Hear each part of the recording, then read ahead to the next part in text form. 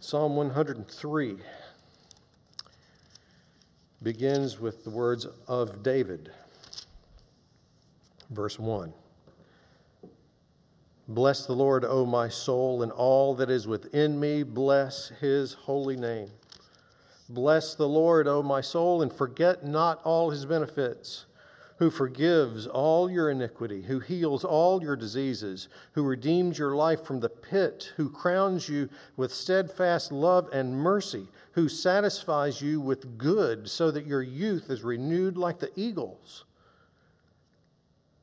The Lord works righteousness and justice for all who are oppressed. He made known his ways to Moses, his acts to the people of Israel. The Lord is merciful and gracious, slow to anger, and abounding in steadfast love. He will not always chide, nor will he keep his anger forever. He does not deal with us according to our sins, nor repay us according to our iniquities. For as high as the heavens are above the earth, so great is his steadfast love toward those who fear him. As far as the east is from the west, so far does he remove our transgressions from us. As a father shows compassion to his children, so the Lord shows compassion to those who fear him. For he knows our frame. He remembers that we are dust. As for man, his days are like grass. He flourishes like a flower of the field. For the wind passes over it, and it is gone, and its place knows it no more.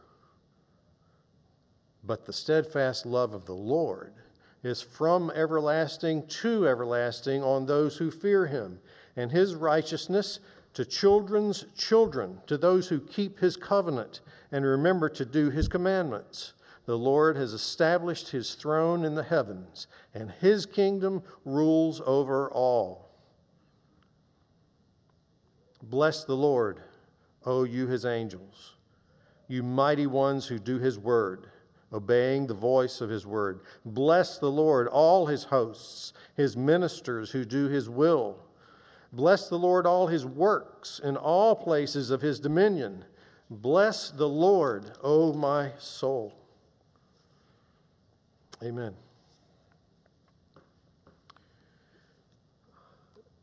Several years ago, Pastor Dave asked me to preach on Psalm 88.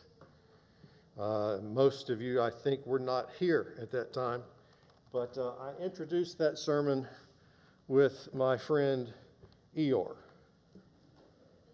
Eeyore represents Psalm 88 as one of the low points. If you know anything about Eeyore, he's not a happy guy.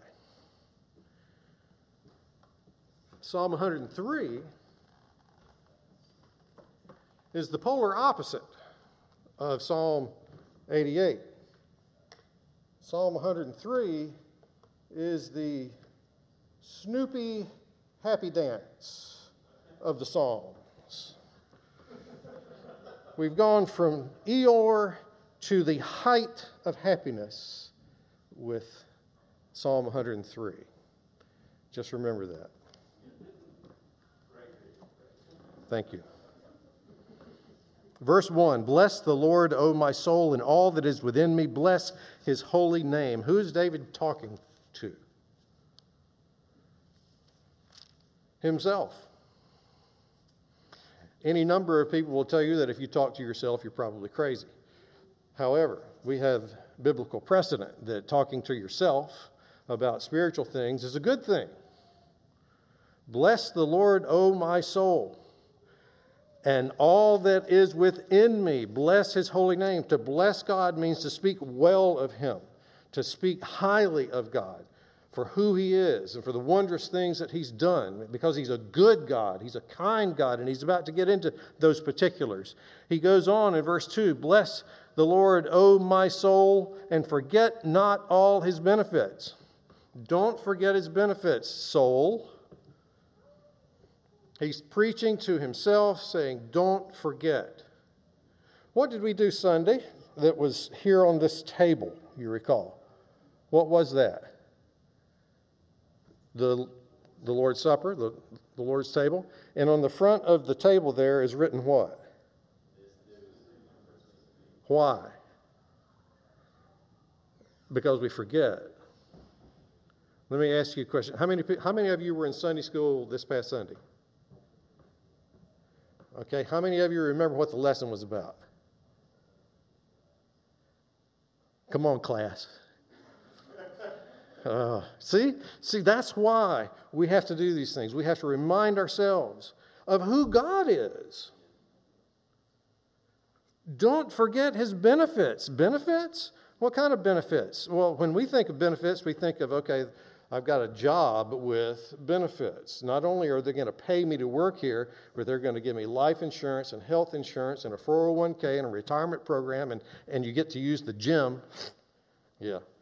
So those are the kind of benefits, that you have in your job. What kind of benefits do we have as believers in the Lord? Ephesians 1 comes to mind, where Paul says that we have been blessed with what? Every spiritual blessing in the heavenlies. What is that? We don't even know. I mean, how long is that list? We have no idea, but all the spiritual blessings that can be had in heaven are ours because we're in Christ, all of them.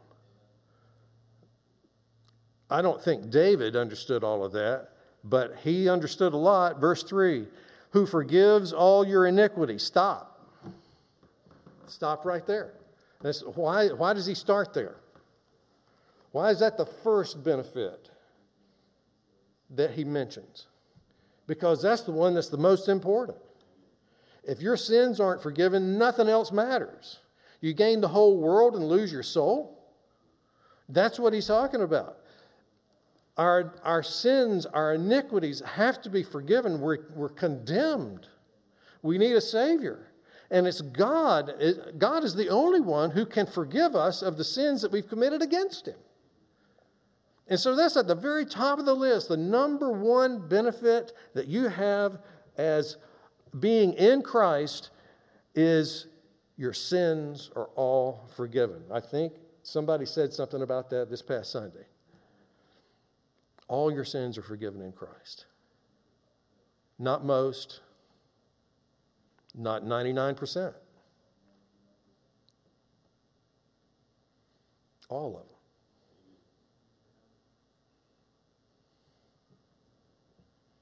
He heals all your diseases. Does he? If your diseases are healed, who heals them? Ultimately, God is responsible for that.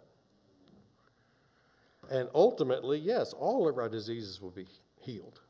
There's coming a day when we will never experience another illness of any kind whatsoever. Because why? Because God is the one who, this is a benefit of knowing God. He redeems your life from the pit, verse 4, who crowns you with steadfast love and mercy. Who does that sound like? Can you think of anybody in the Bible whose life was redeemed from a pit? I can think of at least two. But the first one that comes to mind is Daniel. That wasn't even in the list. Okay, there's three. There's three. The first one is Joseph, right? His brothers throw him in a pit, leave him for dead. And God not only delivers him from the pit, but crowns him and makes him the viceroy over all of Egypt. So you go from the pit, from dying, to being king of the known world. God is the one who does that. Verse 5, who satisfies you with good so that your youth is renewed like the eagles. Satisfies you with good so that your youth is renewed like the eagles.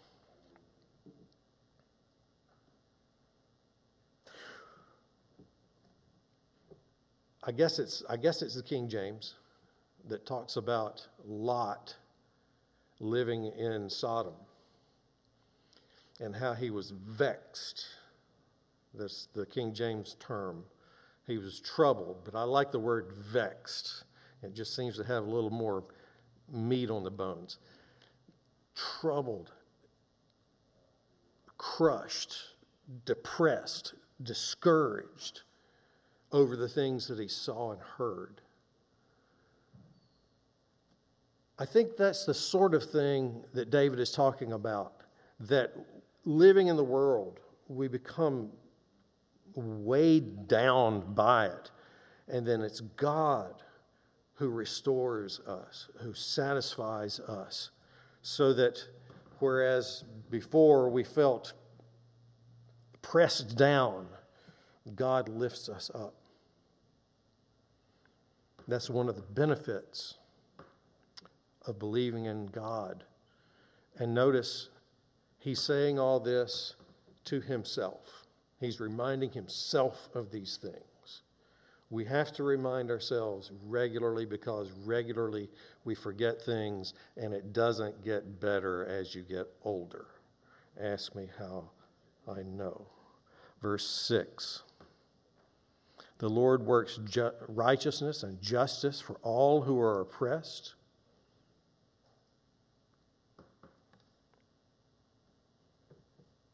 Is that true? Literally, it's not true. What's he talking about? Verse 7. He made known his ways to Moses and his acts to the people of Israel. It's his own people for whom he works righteousness and justice when they are oppressed. Were the Jews ever oppressed? And did God ever work righteousness and justice for them? Yes. When? Egypt. Oppressed with slavery. And God delivers them. Let me, in thinking about verse 7, flip over to Psalm 147, just for a moment. Psalm 147. And we're not going to go through that the whole psalm, but I want you to notice just a couple of verses. I'm just going to jump right in. Verse 16. He gives snow like wool. He scatters hoarfrost like ashes. He hurls down his crystals of ice like crumbs. Who can stand before his cold? He sends out his word and melts them. He makes his wind blow and the waters flow. Now verse 19. He declares his word to Jacob, his statutes and rules to Israel. He has not dealt thus with any other nation. They do not know his rules. Praise the Lord. And to praise the Lord is not praise the Lord that the nations don't know the rules. It's praise the Lord that he has dealt with us this way. That God has declared his word to Jacob, that his statutes and his rules to Israel. He has not dealt thus with any other nation. They do not know his rules, but we do. Israel had most favored nation status for hundreds and hundreds of years. Why? Because God chose to bless them to the neglect of the rest of the world, to the neglect of the Gentiles. And so when he says here back in Psalm 103, verse 6, the Lord works righteousness and justice for all who are oppressed, I think David is applying that to Israel. This is particularly applicable to them. He made known his ways to Moses, his acts to the people of Israel. This is a magnificently gracious act on the part of God to reveal himself to anybody, but he revealed himself to Israel. And that's part of the reason why this is such an upbeat psalm, because he's glorying in the blessing of God upon the Jews. Verse 8, the Lord is merciful and gracious, slow to anger, and abounding in steadfast love. That comes from Exodus 34. He's quoting from the law of Moses. He will not always chide. Are you familiar with the word chide? I looked it up. I thought I knew what it meant. To rebuke, to speak against.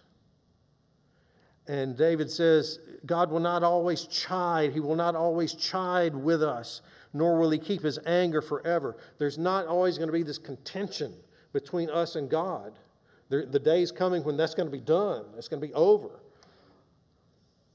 He does not deal with us according to our sins. Yes. Is that a benefit?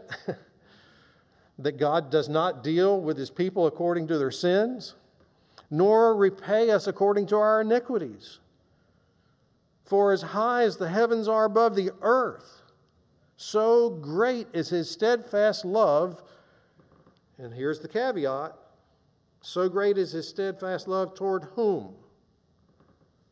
Those who fear him. His steadfast love is toward those who fear him. That's a vastly misunderstood concept amongst Christians. And immediately people say, well, we're not supposed to be afraid of God, are we? If you fear God, you will not wantonly sin against him for fear. Because God chastens those that he loves, and he disciplines his children. And that's I don't know about you, I don't like discipline. I don't like to be chastened. Did you enjoy your mom and dad getting upset with you? No. And when God gets angry with us because of our sin, and he chides with us, and he's angry with us, thankfully, he doesn't deal with us according to our sins.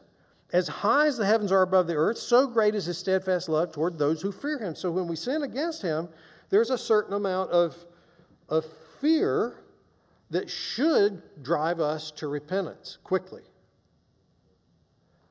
I don't want my Heavenly Father to be upset with me.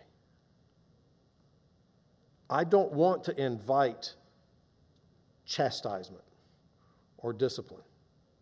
That's not fun. The writer of Hebrews even says so. It's not fun. It's not fun. But it's good and necessary. Then notice verse 12. As far as the east is from the west, so far does he remove our transgressions from us. Now, I don't know if this has been explained to you before in this way, but north and south, you can only go so far north until you start going south again. There's a limit there between north and south. East and west, you can go east from now on. You can go west from now on. And at no point are you going east again. You're still going west. As far as the east is from the west, so far has he removed our sins from us. As a father shows compassion to his children, so the Lord shows compassion to those who what? Fear him. Again, there's a caveat there. There's a condition that must be met. That those who fear him, the Lord loves. Those who do not fear him couldn't care less. The fear of God is a healthy thing. It's a good thing because we recognize who he is. We understand who it is we're dealing with. We understand that he's holy, and we're not. There's the biggest problem, which is why he starts with, forget not all his benefits, who forgives all your iniquity. He starts there. He starts with the main problem that we have that exists between God and people, sin. God hates it. We love it. That's the problem. And so to fear God is to hate sin. As the Father shows compassion to his children, so the Lord shows compassion to those who fear him, for he knows our frame. He remembers that we are dust. That is an excellent reminder. Someone once said, there was some sort of problem, and somebody wanted to come in and it was just overkill, how they were going to deal with this problem. And they said, there's no need to kill mosquitoes with sledgehammers. Okay? That's overkill, right? That's just not necessary. Why? Well, because mosquitoes, and it's done. God understands what we're made of, and he deals with us accordingly. He doesn't kill mosquitoes with sledgehammers. How many of you are familiar with Pilgrim's Progress? Christian crosses the river. He's dying. He's going to the celestial city. He's going from this life to the next life, but he has to cross the river. And on his way across, the water gets deeper and deeper and deeper. And as the water gets deeper and deeper, and it gets up to his chin, and he thinks he's going to drown, and he's terrified. But he perseveres, and he makes it all the way across to the promised land. In the sequel to Pilgrim's Progress is the book Christiana. And there's a character in Christiana whose name is Fearful. His time comes to die. He's terrified. I mean, before he ever even gets to the river, he's terrified. But he knows he's got to cross the river to get to the celestial city. And so he has to die in order to go to heaven. And so crossing the river is dying. So he steps into the water and starts heading across to the other side. The angels are encouraging him to come, to make the trip across the river to get to the celestial city. And as he crosses the river, because he's fearful, the water never gets deeper than his ankles. God deals with us according to our frame. He knows that we are but dust. And so he treats us accordingly. Verse 15, as for man, his days are like grass. He flourishes like a flower of the field. For the wind passes over it, it's gone, and its place knows it no more. Our lives are transient, temporary, brief. Wind blows, we're here today, we're gone tomorrow. Verse 17, but the steadfast love of the Lord is from everlasting to everlasting.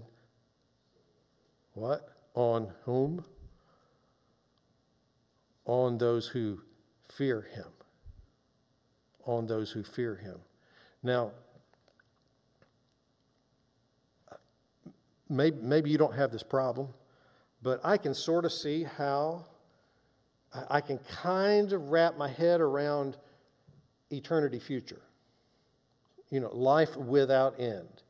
That God's love is going to be on me. He saved me, and from this point on until eternity, his love is on me.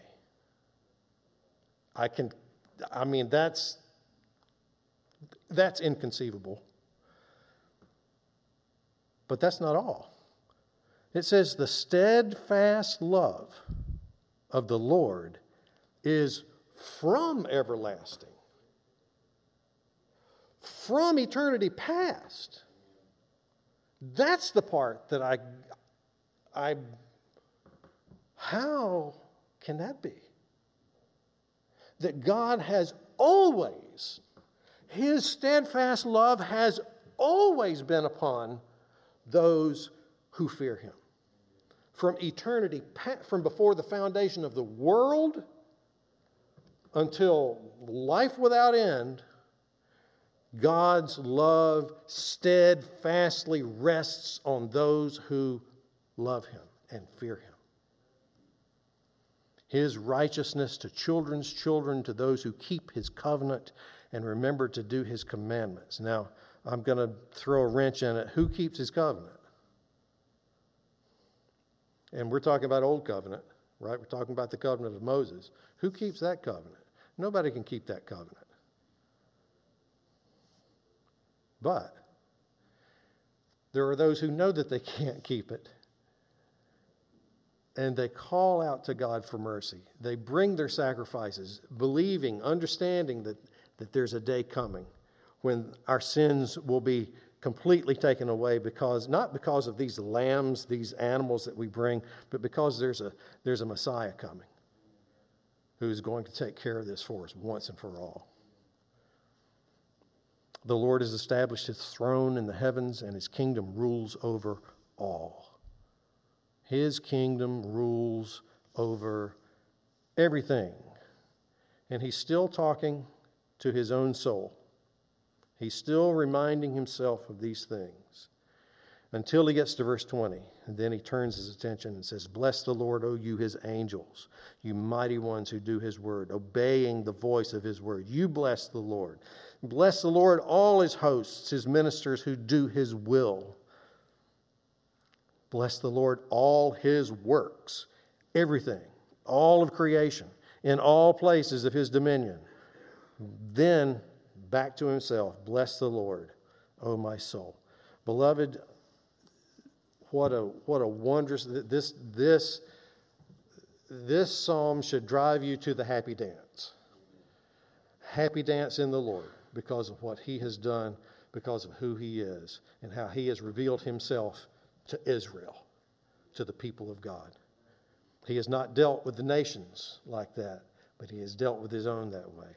This fear God and follow hard after him and encourage your own soul in these wondrous benefits that we have in the Lord.